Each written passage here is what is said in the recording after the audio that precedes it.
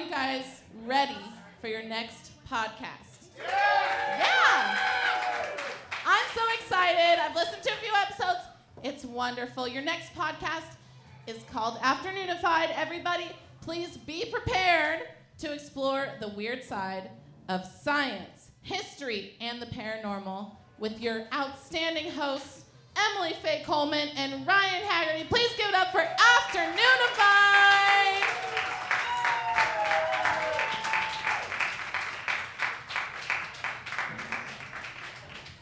Thanks, one person.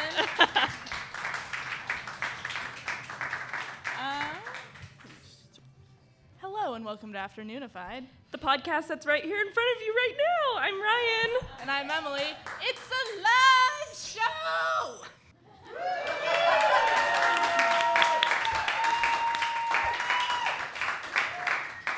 Thank you. I think we're supposed to have theme music at some point, but... I figured it wasn't your fault. That's Ready, right. Chris? Oh, there it was. That was okay. fun. So for anyone who's never listened, we do a cold open every time, so that was probably really awkward for everyone who's never listened to our show before. That's really setting the tone. It's gonna be good. Hi, we are not collectively I guess we are. I don't know. I am Afternoonified. So we're going to introduce our guest, Anthony Hudson, who is going to tell us a little bit about himself. Thank you for coming. Yeah, thank you so much. Thank you for having me. I feel a vast distance between us. I didn't mean for it to be like this. It's a lot further than I thought it was going to be. I feel like I'm in like a SAT, DMV, some kind of acronym-based exam at the moment. But yeah, I'm Anthony Hudson. Some of you might know me better as my demonic clown persona, Carla Rossi, Portland's premier drag clown. For the sake of the radio, I am in full clown drag right now. It's top notch. Thank you. Thank you for putting that effort into a non-visual medium. We It appreciate it. It's just half makeup and half chemical spill. Isn't that how all of the greats came into existence? Elvis, all of them. Spider-Man? Yeah. Yeah. But yeah, I'm a drag clown around town, and I am a horror hostess as well. I host Queer Horror every other month at the historic Hollywood Theater. Come on, guys. That goes to Emily. I don't know. And I'm so excited to be here. Thank you for having me. Technical difficulties. It was very technically difficult. Oh, You get the We have a process. slideshow. Hey. I've never seen this before, so I'm going to be looking behind me a lot. I like that I did a PowerPoint for a podcast. Didn't even think about I am going to put it on Instagram later in some form, so you guys are cool. Not you guys. You guys can see it, I assume. I'm sorry to any blind guests we might have. That was super insensitive of me. I, for one, am writing an open letter after this. I mean, it's really just about any kind of participation. Angry So- tweets. Yeah. So we are going to be talking about real-life mad scientists. Not those guys. They're not real. I mean, they're people, but, you know. This is going to be a lot of me shrugging like that. Okay, so before we talk about real mad scientists, we're going to talk about kind of like the history of where that trope came from, because it has to come from somewhere. So Ryan, why don't you give us like the Wikipedia lowdown on what a mad scientist is? This is pretty much straight from Wikipedia, so if it sounds really smart, it's not me. So a mad scientist can also be called a mad doctor or a mad professor. It's a caricature of a scientist who is described as mad or insane, owing to a combination of unusual or unsettling personality traits and the unabashedly ambitious, taboo, and or hubristic, a word I don't know, nature of their experiments. I'll explain it later, never mind. She'll have to give me a dictionary after we're done. I already lost my spot. Hubristic. It's a very Depression-era word. Yeah, you don't hear it much anymore. It means they're overly confident.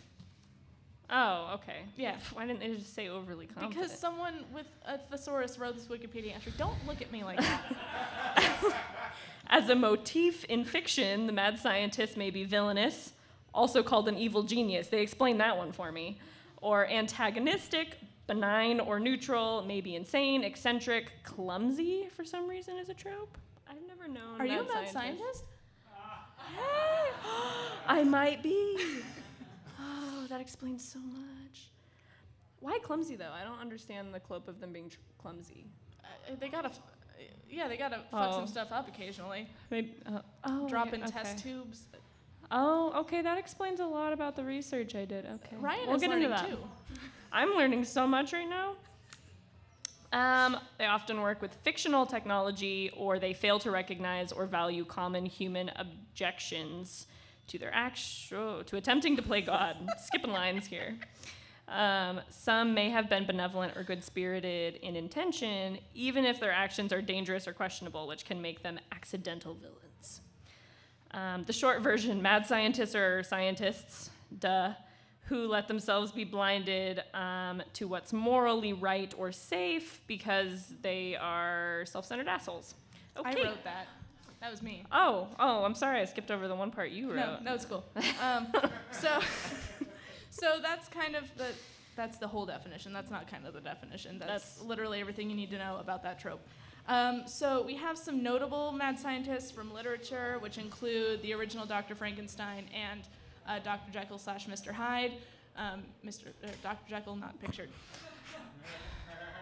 I like how Ryan stood in for that photo shoot, though. Hey. So was that hair like makeup, or did you just let it grow out?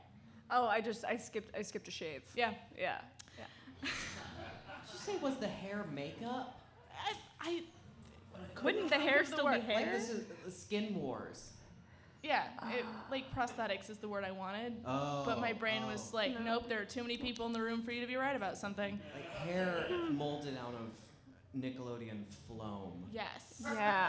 Yeah. That's what we're going for. Yeah, so those are like the original two mad scientists. These two are pre-World War II, and World War II actually did a lot in terms of shaping the trope of the mad scientist because of all of the Nazi scientists that came into existence during that time period, including Joseph Mengele. That is how you pronounce that name. He's so handsome. Super Babe. For all of you listening that can't see the slideshow, it says Joseph Super Babe Mengele. Yeah, that was his middle name. It's traditional German. Leave me alone. He looks scary. I don't see Super Babe. Well, yes, in I'm going that to tell shot. you what he did, and then he's going to be scary. I don't if get where that's not Super doing it for Babe you. comes in. It's not scary yet. Yeah. Just, I don't know. I don't know. He's like a solid 6.5. That's that's good a enough. high rating for a Nazi. Exactly. That qualifies as Super Babe. My standards have lowered significantly since spending time on Tinder. So that's where we are. That's fair. I like my boyfriend's here. He's probably super appreciative that you look nothing like a Nazi. Wait, he is blonde, and if I'm Shut not up. mistaken, he Okay, does have blue so, eyes. Dr. Joseph Mengele was a German scientist, Nazi scientist during World War II who had an obsession with twins. At one point, he sewed two Romani, gypsy, not the accepted word, twins together back to back in an attempt to create conjoined twins. That sounds more like a spider. You know what? It's very human centipede. It is. I actually thought of that a lot when Did you? I think about the human centipede a lot. This is going great for me. Team beat centerfold of the human centipede. Yeah. Side note, didn't they do a reboot of that movie, or I guess it would be a sequel, where they did like 10 of them in a row? Yes. Was that a real Yeah. thing, or did I dream It that? was the full sequence Oh. centipede. Oh man, I keep doing that. Yeah, don't. I need like one of those breath screens. What are they called? They have a I name. refer to it as a mic hat in private. Oh yeah. It's a windscreen. Breath screen. And also the creation of the atomic bomb did a whole lot in shaping people's ideas of scientists. So after World War II, the trope of the mad scientist got a lot scarier, a lot more mean. And it had a lot to do with, before that point, like Frankenstein and Dr. Jekyll were sympathetic characters. Like you learned about them, you sympathized with them, they were humans. But after that, a lot of the mad scientist was more like science has gone too far as opposed to these people are going too far. And I mean, people like that do exist to a certain extent, but not to that extent. There are scientists who might be considered mad or eccentric, even though they lack the appearance of this bro from the movie Metropolis, who basically shaped the entire appearance of the traditional mad scientist, sans the white lab coat. It wouldn't have played well on black and white, which I'm assuming is the reason. That would make sense. Plus his name is Rotwang. Rotwang. Yes. It's Rotwang, actually. Just kidding, I have no It's idea. no matter how you pronounce it, Wang is still in it. Rotwang. No, No. not quite. It's not playing. So we're gonna talk more. You can ask us questions about fictional mad scientists later. We're gonna do a Q&A, so think of your questions now so we don't look stupid. Until then, Ryan is going to tell you about our first real-life mad scientist, who is this gentleman.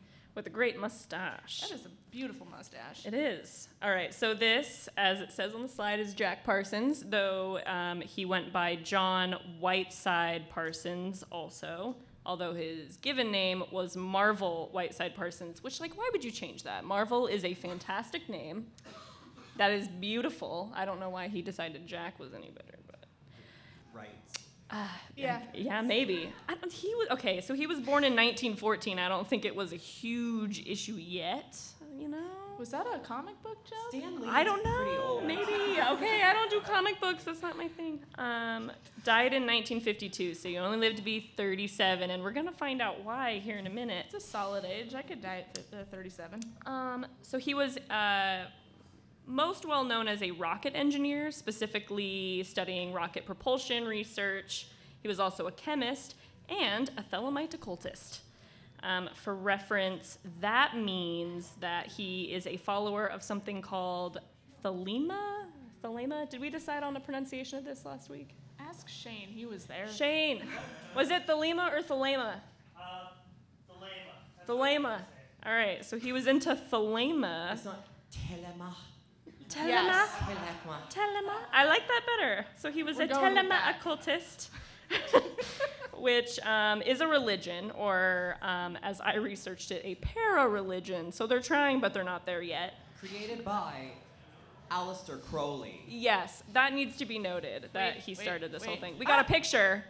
So it's a religion started by this man. It's kind of Triangles. like if Michael Chiklis met my dad and formed one person and then became the father of modern Satanism. Yeah, that's this is the religion that this guy followed. He also was the entire reason that we were able to send human beings to the moon. So all of our knowledge of like rocket propulsion, all of that all came from Jack Parsons, and he believed in this stuff. I thought it was the lady from Hidden Figures. It was. Well, okay, she wrote the code, but if he would never it was have Janelle invented Monáe. Just say it. Say it. Janelle Monáe Thank sent you. everyone to the moon. We're giving credit where credit is due. But really, Jack Parsons is the one who did all of the work with rocket stuff I don't understand. He founded the Jet Propulsion Laboratory and the Aerojet kind of, I guess, segment at NASA. So he's a very important person, but NASA likes to pretend he doesn't exist because of all the stuff I'm going to talk about today. We're just gonna go back to him for a second. Yeah, There we go. yeah. Let's look at that mustache. You need the full face. Very to- Howard Stark. So he invented Just a little bit. the first rocket engine to use a castable composite rocket propellant and advanced both liquid and solid fuel rockets. Can I ask you what that means? No. Okay. Fuel and rockets. That's all I got out of it. Stuff went to space. Yeah, so explosions in space.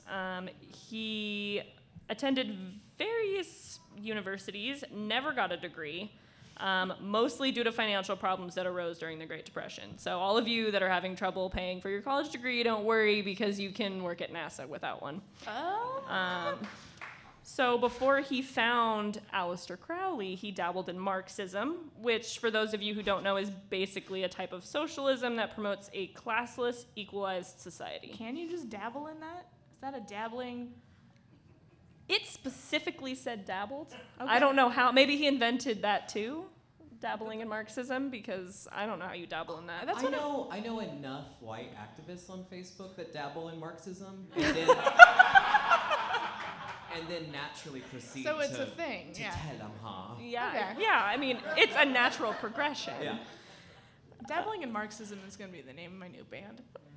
There are so many good band names in this episode, so if anyone's looking for a band name, just keep your ears open. There's several. Okay, so Equalized Society. All right. So after he finally did make the switch to well, how did you say it? I don't know. Telema. Aleister Crowley personally appointed Parsons to the leader of the Ordo Templi Orientis, or the OTO. And if anyone wants to learn more about this cult, we talked about it last week, which means that you guys can listen to it next week. There's a lot of butt stuff.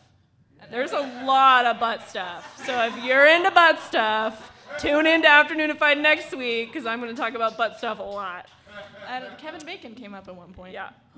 I'm probably going to end up talking about butt stuff again today. And my bosses are here, so it's going to be a great day for it.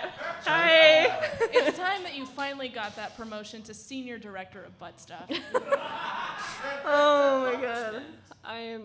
Okay. I'm just going to glaze right over that. So he replaced a man named Wilfred Talbot Smith in 1942. Because of this particular... They have lodges, kind of the way that like the Freemasonry thing goes, or if you're Twin part of Peaks. the Elks lodges. Never mind. Yeah, Twin Peaks, that too. I've never watched it. I know. Someone just audibly gasped. It's really dramatic. I know. It's on my list. It's Have on you my considered list. vaudeville acting with that? I know. That was, I don't know who it was, but that was a great gasp. So because of the particular lodge he joined, its infamy and his alleged illicit activities, and the fact that he wasn't really good about workplace safety, he was actually fired from the Jet Propulsion Laboratory and Aerojet in 1944. So a year later, Parsons separated from his wife, who was named Helen, after having an affair with Helen's sister Sarah. So this is going to get really confusing here, so follow along. So was married to Helen, left Helen for her sister Sarah. Should I get like a chart going? It might be smart. It's actually not that complicated, but I love this. He got what he deserved because Sarah ended up leaving him back for L. Ron Hubbard, the father of Scientology. So we're just going to take everyone weird I can think of. They all come into this episode Just right a now. sidebar, I always thought it was L. Ron Hubbard, like Lord of the Rings, until, Like Hugo Weaving, yeah. Agent Smith. Yeah, that's as what an elf. that's who I pictured the entire time, and then I saw it spelled out, and I'm like, well, he's just a disappointing redhead. Yeah. He's disappointing in more ways than just that. It's It very would be more disappointing. exciting. Like I would be a. If you were an Scientologist. elf, I would be way more into Scientology. Yeah. Just things to improve on. Scientology. I just wanted to offer you some notes. More elves, maybe less pyramid schemes. Just bring it up at the next meeting.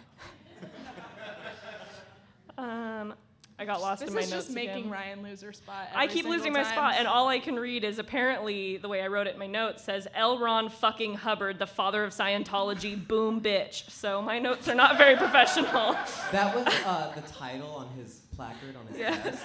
L. Ron It's here really was big. L. Ron fucking Hubbard, boom bitch. That's a series of placards. It is. It's a very big gravestone. It's a big desk. Yeah. Is he dead? I just realized it. I've been considering him dead in very my whole dead. life. Okay, he better be Hope dead. so. I really hope so. We actually invited him. He's here. Okay, so as if that isn't weird enough, Jack Parsons actually ended up teaming up with L. Ron Hubbard, the man who fucked his woman, to begin doing weird rituals that were supposed to manifest an incarnation of a goddess known as Babylon. Yeah, that's pretty standard. The process, the whole ritual they went through, became known as the Babylon working. They got their ideas from Crowley, obviously. They involved spilling animal blood over runes, chanting, waving swords around, and masturbating in order to impregnate the runes. Isn't that what you did on Saturday night? Every Saturday night. I'm part of a club. Yeah, you got to keep up with it. It's all Yeah. about participation and just keeping is. it going. If you guys listen in to the episode next week, you'll learn that there's like 13 steps. It's really organized. I encourage you all to join. It's So great. I read that he started the Babylon enchantment or whatever with the Sarah, the sister, and then when she left him, then he started working on the Babylon enchantment with Yeah. L. Ron Hubbard. Yeah. But that's what's funny is that so L. Ron Hubbard fucked his wife first, and then they started doing these weird, freaky sex rituals together. And then, yeah, it was a whole It's thing. part of the healing process, Ryan. It's like Nip Tuck. It's just so exciting. Yeah. Keep losing my spot. Oh, so after they did their special rituals, Parsons met a artist / poet / writer / occultist named Marjorie Cameron, and they fell in love. That seems like love in quotation marks. Well, he thought that she actually was Babylon. Like, he Okay. thought that it worked and that he found her. And so the next step of the ritual is to get Babylon pregnant to make, like, magic babies. But he couldn't get her pregnant. So he did all this work. He masturbated on his notes. He made Babylon. He manifested a deity, and then couldn't get her knocked up. Isn't They that ended how up it getting always goes? married because ultimate love story. It's like when Harry met Sally with more jizz. So much jizz. It's like in every step of the 13. It's a lot. It's a lot of jizz. Okay, so I know that a lot of you are probably really curious as to, more details about the actual ritualistic gatherings they had. So I'm going to tell it to you, but if you guys are really squeamish and stuff, you might cover your ears or something because it's pretty bad, and I can't believe I'm about to say this in front of my bosses. You just said jizz in front of your boss. The mystery is Okay, broken. I said jizz without being embarrassed in front of my bosses. It's that bad. So maybe plug your ears. Okay, so Well, this was fun. straight. Okay, this is a straight quote. This is not my words.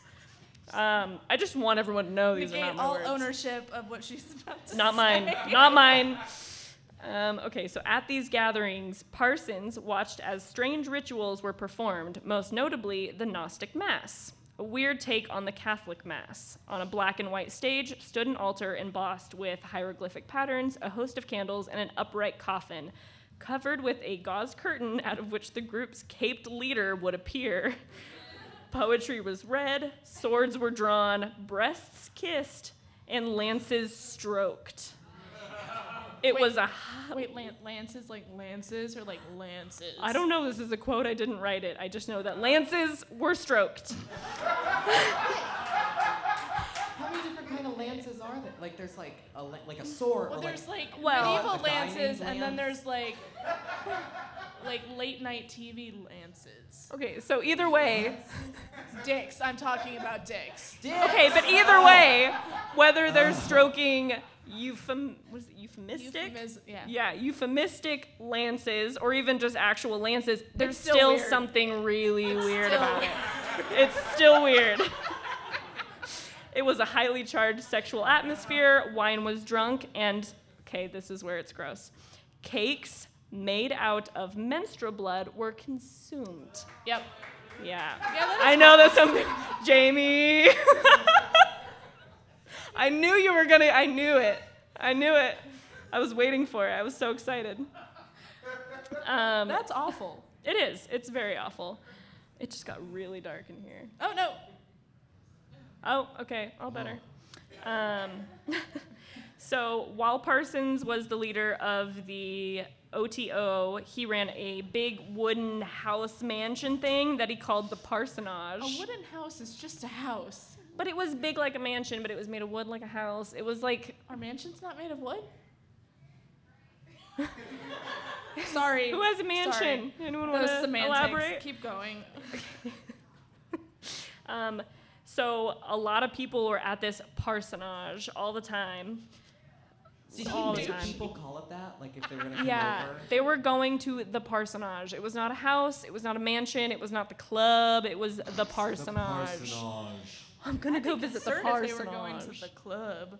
Well, considering some of the outfits they were wearing, people often dressed in togas. They dressed as animals. Some wore masks. Others wore black robes. That sounds Often like a there good were time. visitors like witches. Members of the Manhattan Project, sci-fi writers including Jack Williams, Ray Bradbury, and I'm not He gonna. just went try to pronounce that into name. writers and stuff and like rocket scientists after, people dressed as animals. Yeah, Like no, the they were same in group. it. Yeah, they were. That's what I'm saying. Ray Bradbury probably dressed as a cat, I'm assuming, and also- went to this house to have weird kinky sex with, other. All science fiction writers are into some weird shit. That's what I'm saying.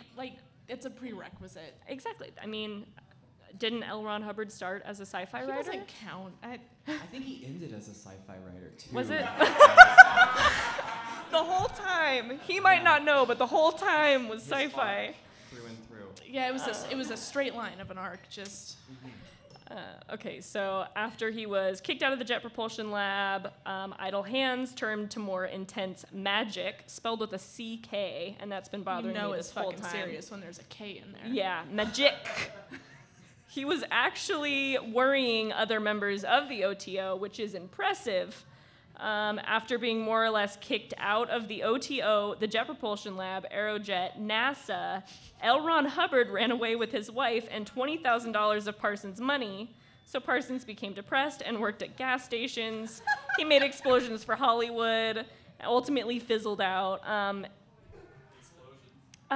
Except for one particular explosion that happened in his home that was the reason he died at age 37. So yeah, there you have it. There's Jack That was Parsons. Jack Parsons. I have to say it doesn't. I mean, I think I've just spent so much time in Portland, but it doesn't sound that weird. Like all of that whole Yeah. vibe. Well, it's more just the fact that he did so much for the history and forward movement of NASA, and he was a very important man. He was also a fucked up individual. So I just love that also, while Janelle Monáe was trying to get to use that restroom, he was over here doing, teleportation butt magic. yeah, that's level 13. Yeah, you guys listen next week. You'll enjoy it. I like how you're just hard promoing our next episode. Exactly. I'm just gonna go ahead and throw another promo in there, but we actually had Shane Hosey of the Hosey Hustle, so go listen to his podcast as well, where he has taken both ideas from Emily and me. So if you guys want to hear more of our stupid thoughts, you can probably find them on the Hosey See, Hustle. now I don't have to run an ad after this. Ta-da! Okay, so we're gonna talk about a man named Stubbins Firth, or Stubbins Firth, if you're gonna read that phonetically. See, this guy I like. Yeah, he is the best.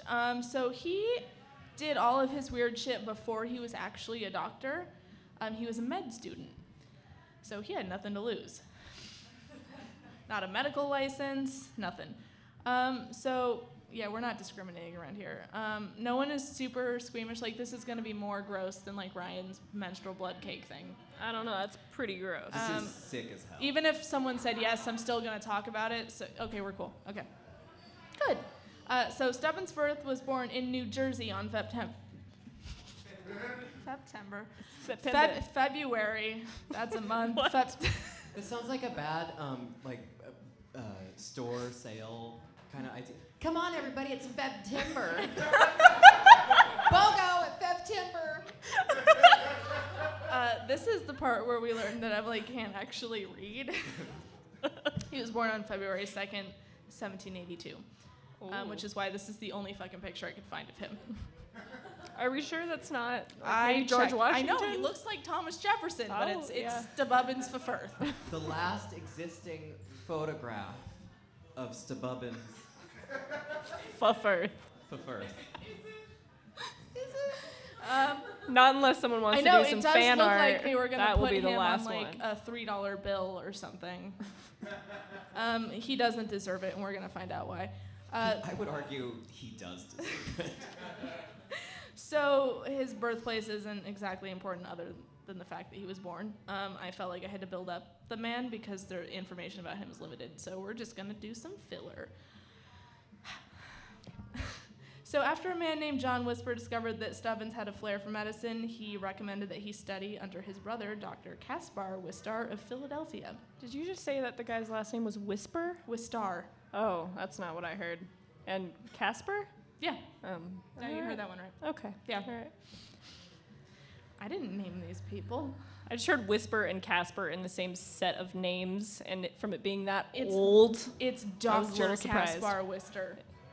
this sounds so made up right now. Stubbins for Firth with Caspar Wistar. Caspar Whisper. Look, What? It's like Twilight. This was the early Yeah. Twilight. Yeah. Okay. where the fuck was I? Oh, right.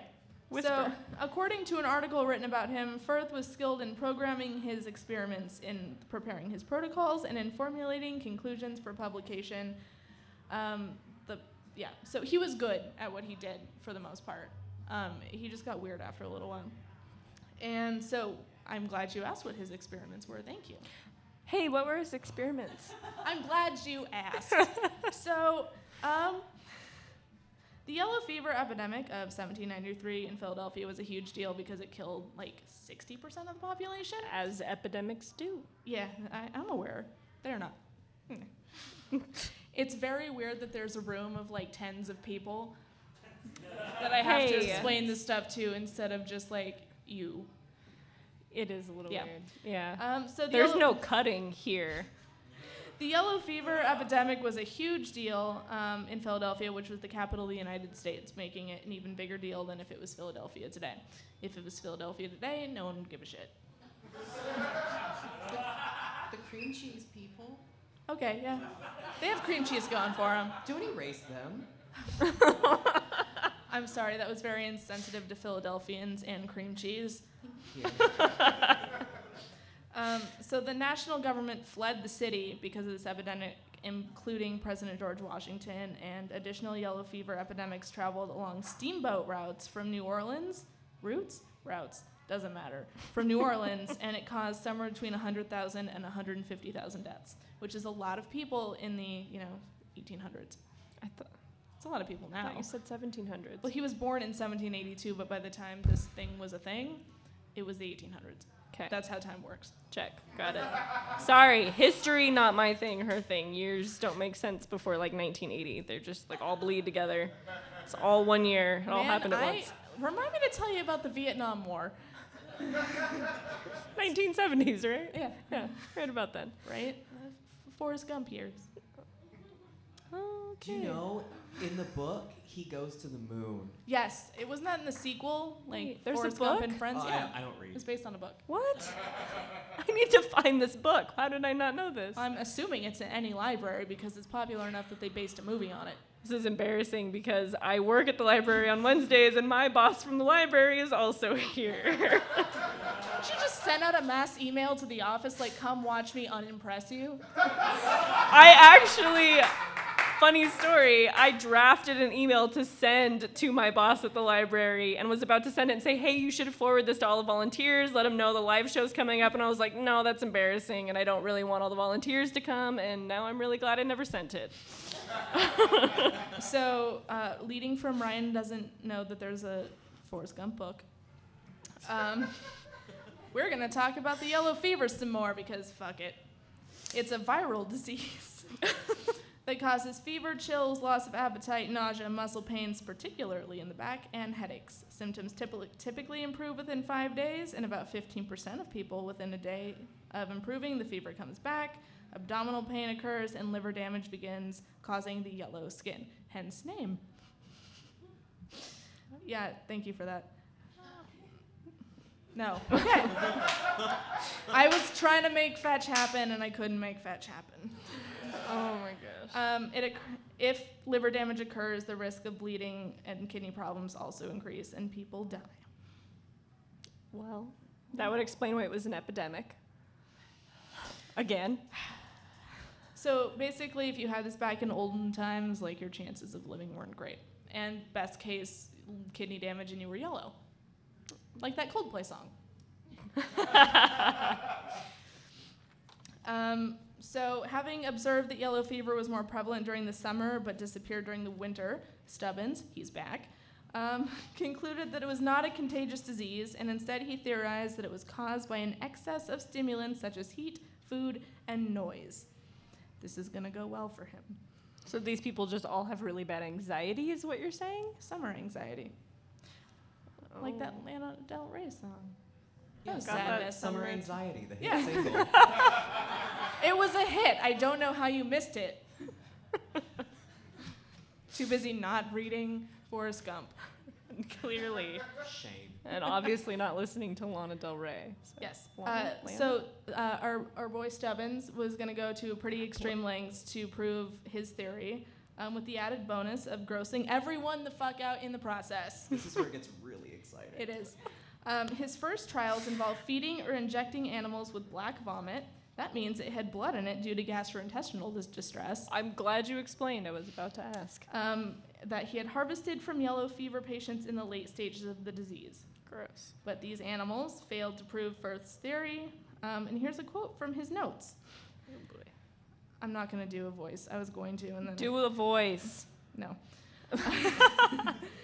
Experiment 1. A small-sized dog was confined in a room and fed upon bread soaked in black vomit.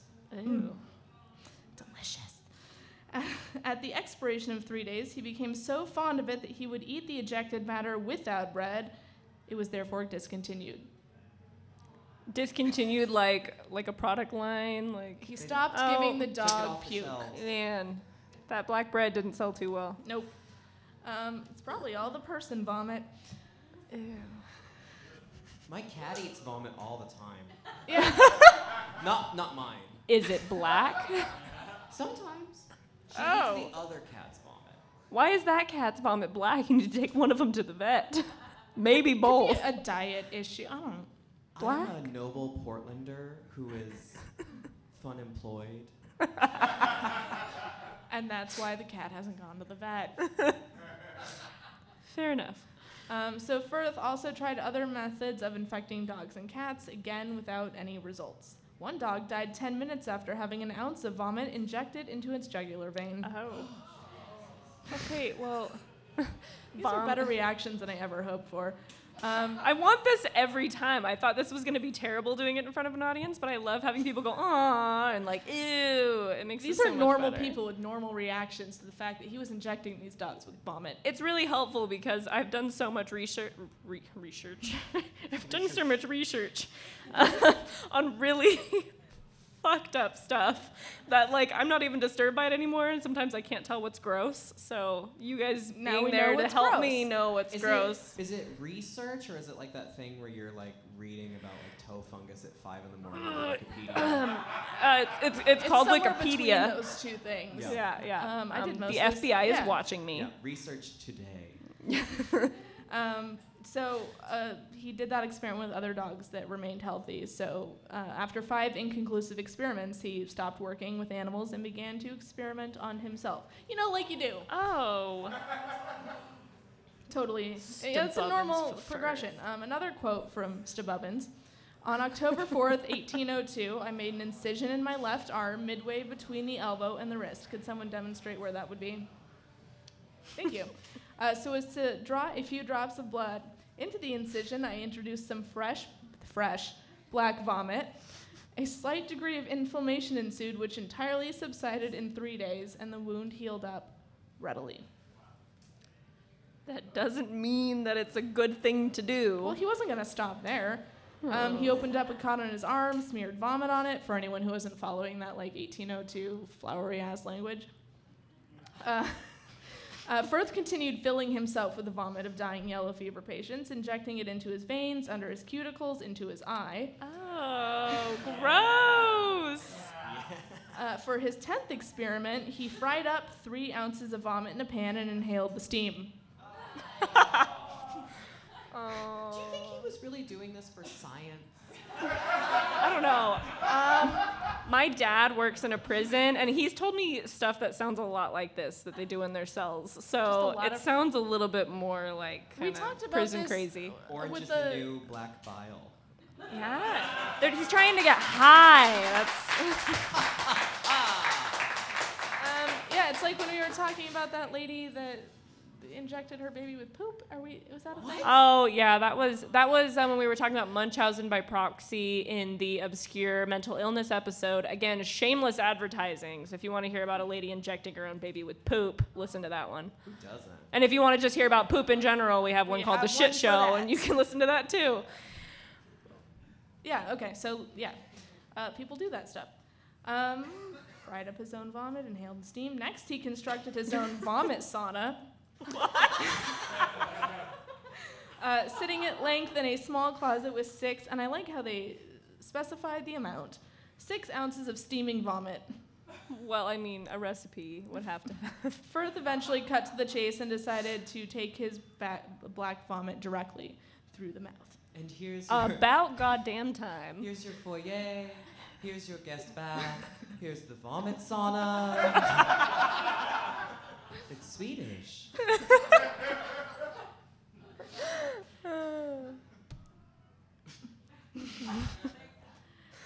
Anyways, yeah, so he drank it, as in put it in directly into his face hole.